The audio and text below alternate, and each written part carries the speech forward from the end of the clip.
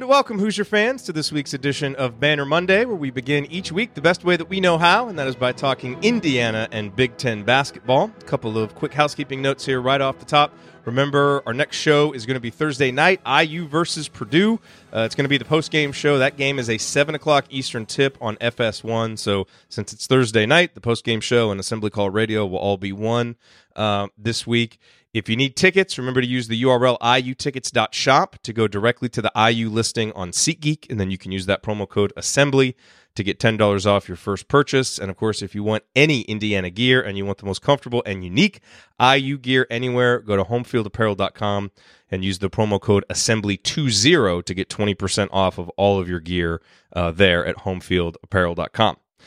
All right, and now I am pleased to welcome in from the Big Ten Network, the Sporting News, and Fox. He's one of the hardest working men in college basketball, the venerable Mike DeCourcy. And Mike, the Hoosiers won 2 games this week. Everyone's excited again.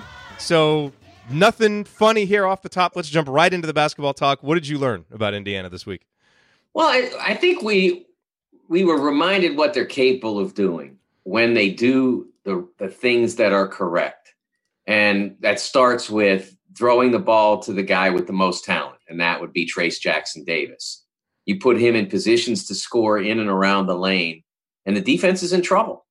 And we saw that lots of occasions, and the Arkansas game would be an example of that. The first half got access to the ball a lot. Second half, almost none. You saw what happened in the results. The Minnesota game, got the ball a lot in the first half, got the ball a lot, maybe even more in the second half. I don't know how it statistically broke down, but he made some huge buckets in the second half. And the Penn State game, that unbelievable post-up that he had where he was matched against Lamar Stevens, and he did the spin move on Lamar. Lamar's a high-level college defender. That is not easy to do. And he left him behind and then dunked it. With a defensive help coming across, had no chance. He showed you what he's capable of doing. We saw that they can close a game, although, again, they made some mistakes at the end of Penn State. I was not one who thought that Al Durham's decision to pass the basketball, I think it was to Race Thompson on the 2-on-1. Yep. I did not think that was a bad decision. I know some people just pull it out. I don't have a problem with that either. If you decide to pull it out, but if you want to go ahead and put the 2 points on the board, you do it, but you don't make a difficult pass there. Yeah. It has to be an easy pass. It has to be something akin to me handing the ball to you. I mean, not literally, but something that guaranteed to be completed. And that was a mistake. And Al's got to be better at end of games. You remember the shot he took against Maryland near the 4-minute mark, and now this. He's too important at the end of games because he's going to have the basketball. He's going to be in most of the time at the end. So he's got to do better than that. But even with that episode, you still saw a team really confident down the stretch, making the smart plays, getting stops. And my goodness, I don't think you can say enough about Justin Smith. In the Big Ten and beyond, which we did Sunday, we don't usually have what we call breakdown tapes where we feature a particular component of the game or a particular player, an aspect. And so we had a little bit of a breakdown on Justin within the highlight. And I tried to accentuate how important he was in those final 3 minutes or so. He was fantastic. I mean, the help where he stole the basketball, the offensive rebound he chased down. I think he had a tough finish in there as well on offense. It was spectacular. And if it had been a Saturday game and I were doing the studio, I would have had that. It would have been more protracted and more discussed, and he would have gotten a brighter spotlight shined on him because it warranted that. He was so good in those final 3 minutes. And honestly, if Justin plays like that all the time, and I don't mean he's got to play that way for 40 minutes but if that is the definition of who he is as a player for Indiana going forward, it changes who they are as a team. They're just so much better. Absolutely. I thought that stretch of basketball might have been the best the best 4 or 5 minutes of his career. I mean, I thought he was that good. Yeah, in some way, I remember the Michigan State game last year, and he's making threes and all that, and he was very good at the other end too. But this was a defining thing here. Yeah. This wasn't just he got hot and he started dropping shots, and that's nice. And the more of that you can have, the better. But this was a kid who's a very good player, taking over the game in the ways that the best players take over games. And it's not just about making baskets. It's also about making plays. And those final 3 minutes were a masterpiece, and he deserves all the credit for that. You mentioned off the top Trayce Jackson-Davis, and I agree with you. I mean, I thought that was the story of the week after really disappearing against Michigan. Giving Indiana a guy to play through consistently for 2 straight games was phenomenal. Is the Big Ten Freshman of the Year race locked up for him, or do you think that there's still some significant challengers out there? Well, I'm trying to think of who else there would be. Coburn, I guess, from Illinois. Kofi would be the one, and I think he's having a terrific year. I think he's having a very strong year. But I would say that probably you would have to wait till we get closer to the end, given how good Kofi has been. They're both great, and Kofi has changed Illinois' team. He really has. He's turned that team completely 180 degrees from a press and run and try to get you to turn it over team to a team that's elite in half-court defense. And although I'm not sure that we would describe Kofi yet as an elite half-court defender, he is a game changer. He's a rim protector in that way. So I think that they both have really strong cases, and I would be willing to wait to see how these final weeks play out, because you know how this league is, that even after the 2-game winning streak and how well Indiana played in those games, they have to continue to play that well, and they have to continue to take advantage of him to that degree. And if they do that, then he's going to have a tremendous case. But if they start to ignore him again, then Kofi perhaps has a tremendous last couple of weeks, it might change that result. One topic that a lot of Indiana fans have discussed is the starting lineup, both the beginning of the game and the second half, which has not changed. But certainly, in recent games, Joey Brunk has essentially been starting, playing a couple minutes, coming out, and then you're seeing a lot more Race Thompson, obviously, more Deron Davis. What would you do with the lineup? Would you keep that the same? Would you differentiate between the start of the game and the second half? Because it did feel like in the Penn State game, the way that they came out, they kind of isolated Lamar Stevens on Joey Brunk. It really seemed to hurt Indiana's momentum. Would you make a change there if you were Archie Miller? I'm a believer when I hear coaches say, and I don't know that Arch has said this, but I've heard a ton, and we all have. When I hear coaches say that it doesn't matter who starts, it's a complete crock. Everybody has now some idea of how things break down with synergy, with in-house analytics. That certain lineups play well together and those sorts of things.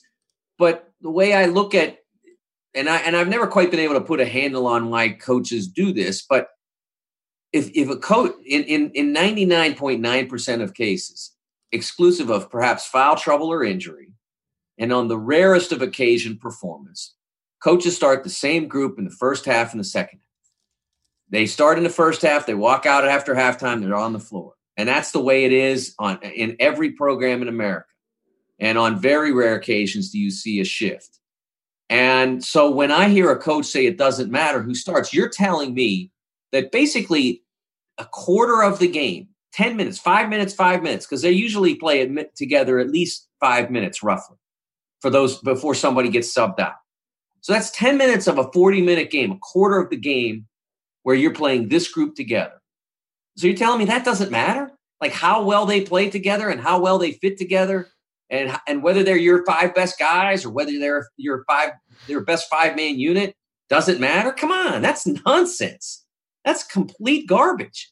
They're the one group that you can almost be certain will play together for a significant period of time, because then fatigue, injury, bad matchup, and guy can't stop the other guy.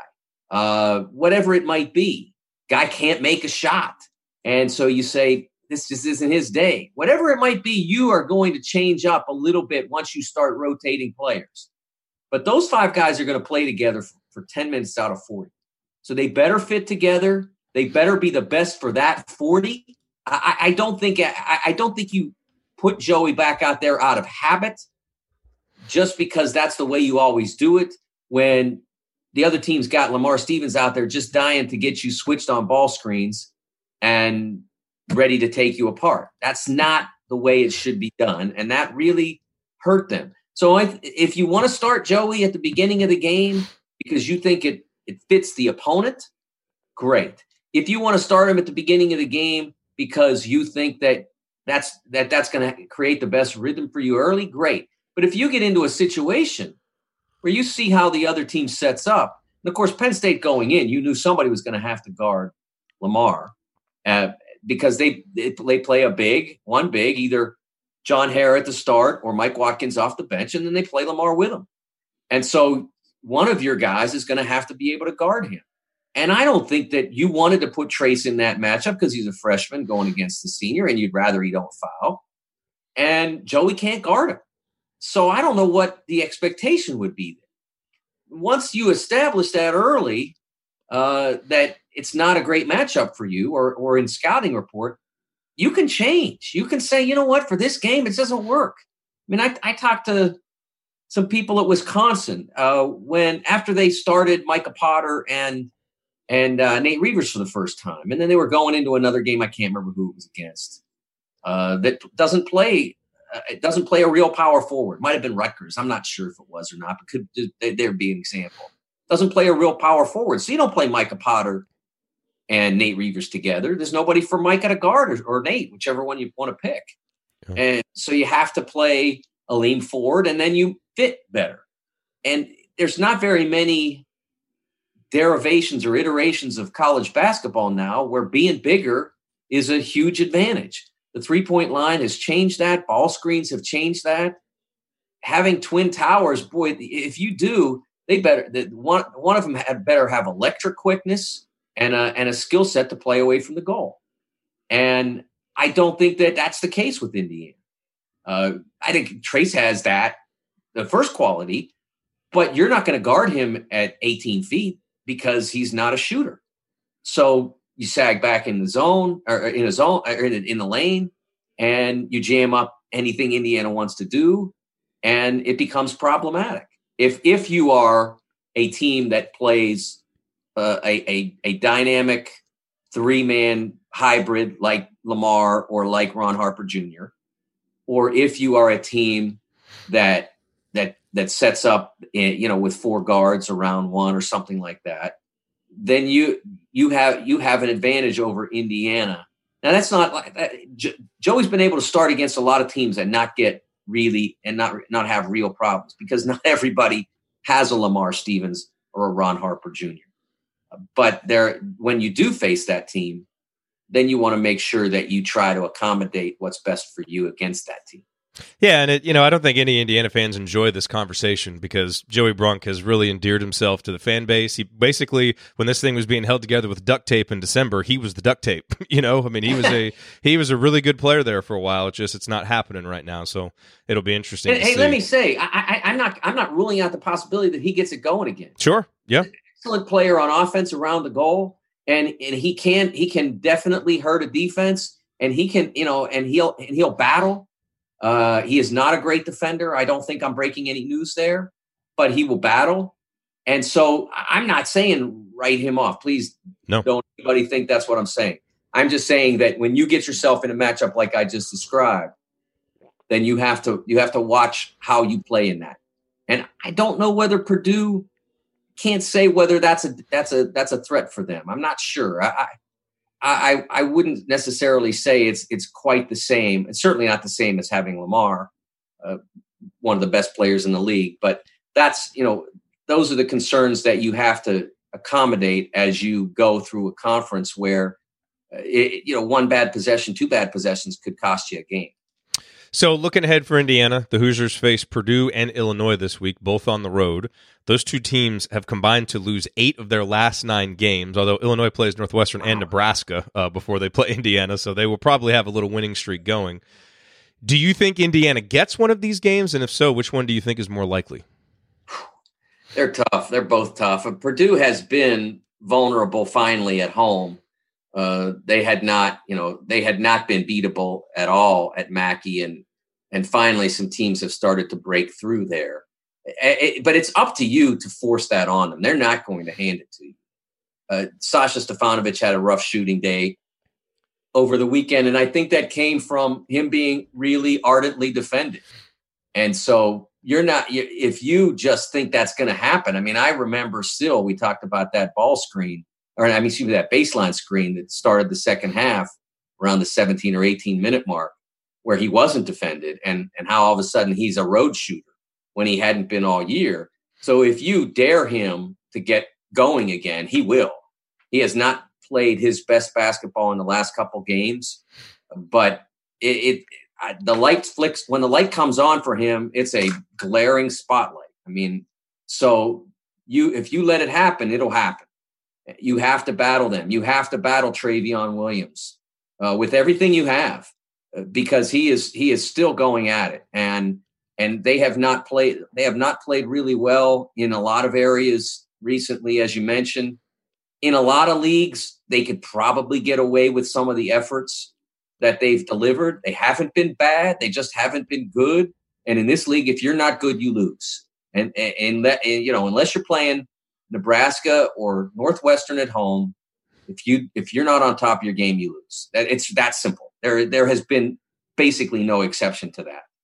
If you aren't good, at least, your version of good, and since everybody in this league is version of good is pretty good, if you're not that, you're losing. So you have to go into both of those games with a B+ effort at minimum, and it may take more than that. Certainly, the kind of effort that you delivered on the road at Minnesota, especially in the second half, at home against Penn State for all but the first 8 minutes of the second half, that's the kind of performance that's going to win you one of those games, if not both. So let's look at the conference. We know Maryland is number 1, and then there are 5 teams tied with 6 losses: Michigan State, Penn State, Wisconsin, Iowa, Illinois. And then you've got Michigan and Ohio State, 2 very hot teams that are high in the predictive rankings that aren't even in there. How are you power ranking the conference right now after Maryland? I assume they're number 1. Yeah, Maryland would be 1 and Penn State would be 2. Wait, Penn State would be 2? They're still on my 4 line. Oh, okay. That's surprising to you? It was to me. That just because they've lost a couple games in a row, but Myron Jones has also been out. Yeah, they still have played to my 4 line. I don't think that I'm going when I do this. I'm looking at the full body of work, and I still have them as a 4. It's also easy to forget all the big road games that they just won too. So yeah, I would put Iowa next. I still have them as a 4 as well. They have played.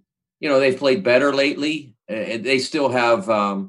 They're still one of the teams that's more heavily weighted toward home than road in this league, and there are a lot of those that have had that issue. But I would put them next, and then I think the team that I would put in the next slot would be Michigan, because if you look at them when they were a whole team, they are now 12-3 when Isaiah Livers finishes the game. I use that as a descriptor because that basically means he didn't get hurt in the middle of it. I mean, you give him another win and another loss if you want to say he played, because he played 3 minutes against Presbyterian and they won. They were going to win if he played 3, 6, 9, or 35. They were going to win that game. And then the other one was the Illinois game that they lost when he got hurt, when it was still competitive. So yeah. I look at what they are when he finishes 12-3. That's one of the better records in the country if you project it out. If you project it to you're 24-6, that's flirting with 2-3 seed territory, and they've beaten high quality teams as a whole unit. And honestly, much to the detriment of those they play now, while Isaiah was out, they developed other players to fill his roles. You saw Brandon Johns get a little better. I think he's still got another step or two to become the contributor they'd like him to be this year. You saw Austin Davis become a real asset off the bench. Competes hard, goes at it and he's got really good hands. And he's not the most elite post player, but he finishes when he gets an advantage. And then you've seen Franz Wagner, who had to take a lot of the offensive responsibility that Isaiah was carrying. And he has become a much better player as a freshman. That's another player to look at. I don't know that he'd be a freshman year, but another player who's an all-freshman caliber player who's made significant improvements in Isaiah's absence. So you have all those improvements they've made. I still think they're one of the most dangerous teams in the league. And I think Joanna's doing a really nice job of dealing with those guys, of having to deal with Isaiah going down so many times. The Rutgers win on the road without him was really impressive. It was one of the better wins in the league this year. Yeah. And so I would say that Michigan would be in that quartet for sure. One guy that we didn't talk about a ton when we were discussing Indiana is Trayce Thompson, but he's really a guy who has emerged, has become a really important part of what Indiana's doing. I'd love to get your thoughts on Trayce, but also just as you look around the conference, who are some other guys like that have kind of emerged that weren't maybe playing much early in the year that now have really assumed a much bigger role? Not superstars, but they've really become a key part of what their teams are doing. Well, I stole some of my own thunder with Austin Davis, who would certainly fit that description. I think Alahan Demir has become a much better player over the course of the season for Minnesota. Has begun to understand, or has come to understand, I should say, would be better description of what it takes to play in the Big Ten as opposed to playing in the Colonial when he was at Drexel. I think he would certainly fit that. And I think Connor McCaffrey at Iowa has fit that. A guy who a lot of people at one time thought was a non-shooter, just a passer. He's an excellent passer, one of the better passers in the league. But he's also come to be able to make the occasional three-point shot. His percentage isn't super duper. I think it's around 33, 34. But he has a knack for making the shot at the time that Iowa needs it. And so he would be one that I would certainly put in that group as well. And I think, Dante Scott is not necessarily from off the bench, but Dante Scott at Maryland, a guy who started basically because he was the closest thing that they had to a power forward who was ready to play. The Twins weren't ready to play. He got the job. He was not a great player, but now he's making threes. He battles. He's physical. He gives a lot of physical protection to Jalen Smith that one wondered if there was going to be any protection at all because the guy standing next to him was a freshman.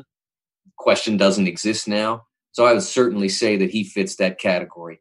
When you getting back to Trayce, I think that his emergence has been a real asset for the Hoosiers because it allows them to play a lot of different ways. They can play a little smaller than they have for a lot of the year when they put him in. Usually, when they have taken out Joey, they've gone to Duran, and they've fairly rarely gone to a smaller group. And Trayce is not small, but he's not a center, so it gives them a little bit more defensive flexibility when he plays. A really good finisher. Has done a really nice job. Again, not a guy who's going to disarm you in the post as an offensive player, but who, if he's singled up, can get an advantage and finish the play, and has a lot of different ways to do that. And so I think he's really been an asset and somebody whose emergence has made Indiana significantly better. I want to ask you about Maryland real quick, because looking at the schedules, they obviously have a 2-game lead, so they're the prohibitive favorite to win the conference. But they've got 2 road games coming up against Minnesota and Rutgers. Both teams are going to be desperate because they really need wins. And then their 2 home games, Michigan State and Michigan, are 2 teams who could beat them at home. I mean, that's a tough way to close out. Do you see them winning enough to maintain their lead in the conference, or do you see them coming back to the pack? I think they will, because they basically have to just about lose them all to not keep their lead. Because remember, in order for somebody to catch them, somebody else would have to, if they went 2-2, somebody else would have to go 4-0.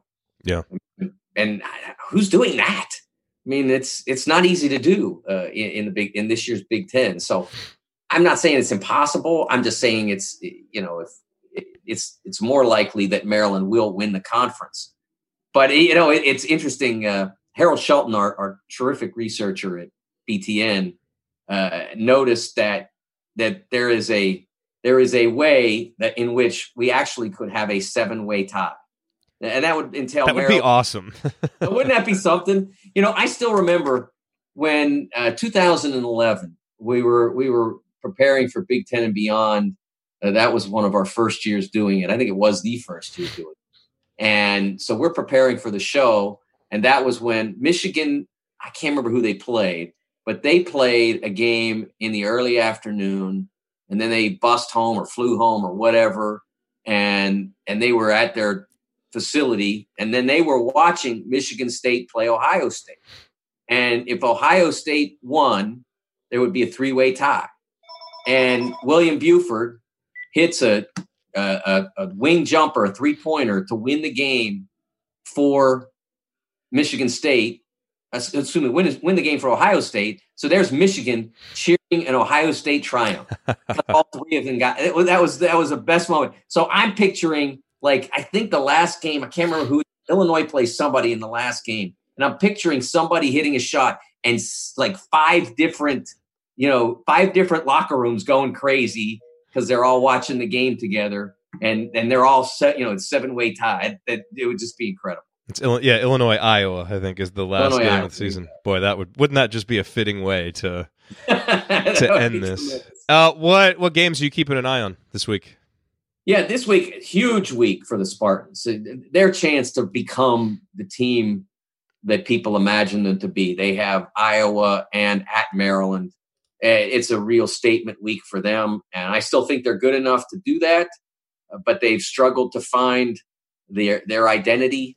Honestly, they know that Cassius is great. They know that Xavier Tillman is a warrior, but they haven't been able to come up with the right combination around them. So this is a heck of a week to try. And then Sunday, I believe there's a rivalry between these two schools, Michigan and Ohio State. You've heard that rumor, haven't you? I think so, yes. Yes, so that'll be a heck of a game there. That'll be a real blast. And obviously, two of the hottest teams. And I shouldn't say that. Forgive me. I hate the word hot. Hot is an excuse to not say they're better. They're hot. No, they're better. They're both better. Now, whether Ohio State can stay better now that Kyle Young is hurt. He's out. I don't know whether he plays Sunday, but he's out with a high ankle sprain. A high ankle sprain is typically a multi-week injury. So I don't know whether he plays on Sunday, and I don't know what that does to them. Certainly they have a very capable young man in E.J. Liddell to take a lot of the minutes, but it definitely changes who they are as a team. And I think they might go to Andre Wesson, but then now they're reshifting that multiple positions. And so it really does change who they are as a team. But Michigan's just better. I mean, I don't mean better than they were in November or December. I mean, they're basically that team only with a season's worth of experience now. And that team was one of the 10, 15 best teams in the country. And I think they are that again. Last question for you. This is your first year as a published bracketologist, right? Putting brackets out there. Yeah. I never, in the past, the closest I came was back in the old days before there was real bracketology. I would sit, at a McDonald's or a Denny's or something with USA Today with the league standings, and I would check off who I thought was a tournament team. That's about as close as now. However, I am, along with Jerry Palm, a 4-time veteran of the NCAA mock selection process. Aha, okay. Come to this with no experience. I went through it 4 times. First year was just the most amazing thing. It was a revelation. I would say it was like seeing the Dead Sea Scrolls or something. You get to see behind the door what they actually do. And I don't know whether everybody else was geeking out like I was, but my jaw was dropped the whole time. So that's how they do it. So I did that, and then I came back several more times for different projects that I was working on. So I know how they do it. They change the rules every now and then, make it tough. to keep up, but I think I've got the rules down now, and so I have a pretty good grip on it. And I've looked at my bracket compared to the two most prominent guys that have done it, and and honestly, when I see it, I don't say, "Gee, where am I wrong?" When I see a seed that's out of line, I'm like, "What are those guys thinking? How could they have that team up there?" So I feel pretty confident in my abilities. Is it the question I had for you about it was, is it changing at all your experience of watching college basketball? Because it seems like when you get into bracketology, it's easy to start seeing teams as resumes instead of teams. Like, do you find yourself doing that at all? Having trouble separating that at all? When I'm watching a game, one of my first thoughts, especially for a team that's on the edge, on the bubble, one of my first thoughts is, okay, that's it. You're done, or you're out. No, you're out of my bracket. That I do. But when I watch, I still watch as a follower of the game, as an analyst of the game, as a journalist, and the bracket thing. In my, like I said, in my mind, I still think that way. But sometimes I say that about a team, and they end up back in anyway. Like after Cincinnati lost to UCF, I thought there's no way they're in my bracket this week. And then they went and beat Wichita, and some other teams did some not so good stuff. Mississippi State lost to Texas A&M. Okay, you're still in. You're hanging on, but you're still in. So that's the only way that it affects the way I watch a game. A lot of people who get into this business, and I think I fell victim to this in my 20s. But ultimately, if you don't enjoy the games, there's better ways to make a living. I mean, this is the best way to make a living if you enjoy the games, to me. But if not, there's probably more money out there for you. Counting, being an accountant or something. My brother made a lot of money being an accountant. Yeah. But I love the games. I love watching. I love picking it apart. I love talking to players and coaches, and I love interacting with fans. It's still something that I really love. So, like I said, it's the best way to make a living if you're in that headspace, and that has not changed for me for 30 years. We've gone long, and I don't want to be greedy with your time. Do you have time for one more question? We got a listener I may question. give you a shorter answer, but yes. Okay. Thank you. This is from Chad. He said, as tournament talk is heating up across the country, we're hearing a lot of people questioning the hype behind the Big Ten. How would you respond to that? Yeah, that's such nonsense. If you look at Ken Pom, it's funny how people, like all of us, like 5 years ago, like everybody was into Ken Pom and his ratings. And then all of a sudden you have a year like this and, he can't, those ratings can't be right. Well, except that the net basically says the same thing. And I haven't checked Sagarin, but I bet they say mostly the same thing. I've seen complaints about how the Big Ten seems to have figured out a way to game it. Well, it's impossible to figure out a way to game it when nobody knows what's in it. Nobody knows what the net rankings are. I mean, you have a rough idea of the components. Efficiency is a factor. Performance is a factor. The schedule obviously is a factor. So there's lots in it, but no one knows the formula except the NCAA. So you can't game it if you don't know the number. You can't. So it's silly to say that's what's going on. Look, I'm not saying I am not. And when I've said, and I've said this in print and I've said this on the air multiple times, there has never been a league like this ever in the history of college basketball. And when I say that, people think I had people scream, literally screaming at me on Twitter. 85 Big East, 2011 Big East, 85 Big East got 3 teams to the Final Four. There was the strongest league at the top ever and probably ever will be. You'll probably never see that again. 11 Big East. Most teams ever got into the tournament. I don't think the Big Ten is going to get there, although they only have 14 members compared to 16. 91 Big East. 7 out of 9, the highest percentage ever. But the difference between the 91 Big East and this is that 91 Big East was 9 teams. Okay, so they played double round robin. That means each team played 16 league games. Okay, so that meant you had 14, 15 games to play with. you could play as hard or as easy as you wanted. Now, Villanova played a really hard schedule that year, so they got in at 16-14. Other people played normal schedules, which meant, I don't know, maybe 3-4 games that are tough and a bunch of bye games or whatever. But there's nowhere to hide in this league. There are 20 league games. If you were lucky, you got 3 against Northwestern and Nebraska. Every other league game was a grind, a nightmare. And that's what's different about this league. 20 league games out of basically the same number. Maybe there's one or two more you play now than in 91, but basically the same rough number. And you're playing 20 of them in the league, plus most of the teams played an ACC Big Ten game. And a lot of them played a Gavitt games. So those were guaranteed high-quality games as well. So you really got put through the grinder in this league. And so anybody that doesn't want to appreciate that is simply just denying reality. I am not saying that anybody in this league is going to win the championship. Maybe, maybe not. Who knows? Because this is a pretty open deal. But and I'm not saying as well, because I don't know what the seeds are going to be, how it's going to play out. I'm not saying as well that there will be a truckload of teams in the Sweet 16. We don't know. I mean, in 2011, the Big East, I know there was one occasion, there might have been two, where they eliminated each other. They couldn't get to the Sweet 16 because they had to play each other. And that may happen here. Who knows? But I'm telling you that 12 teams in this league play high-quality basketball. Daniel Oturu would be the best player on 90% of the teams in America. He'd be the best player on 75% of the teams in the Big Ten. And he's on a team that's 500 because the league.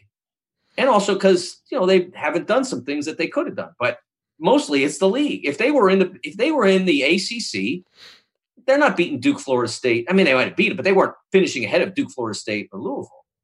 But they would be somewhere in competition for a bid, and they would have a really strong record. I watched Stanford play Washington State last night, and I am not an eye test person in terms of going into the tournament, but I'm an eye test person in terms of who can play. And I'm telling you that if Stanford were in this league, Stanford would be finishing behind Purdue and certainly behind Minnesota. They're just not. They just don't have the quality that the teams in this league have. That was a great answer. I feel like we definitely got our money's worth on that one. Good. He joins us every Monday, Mike DeCourcy. We appreciate it. Man, this is going to be a fun final few weeks, and then the blender of a Big Ten tournament. I cannot wait. It's going to be great. Are we going to have you up here for that?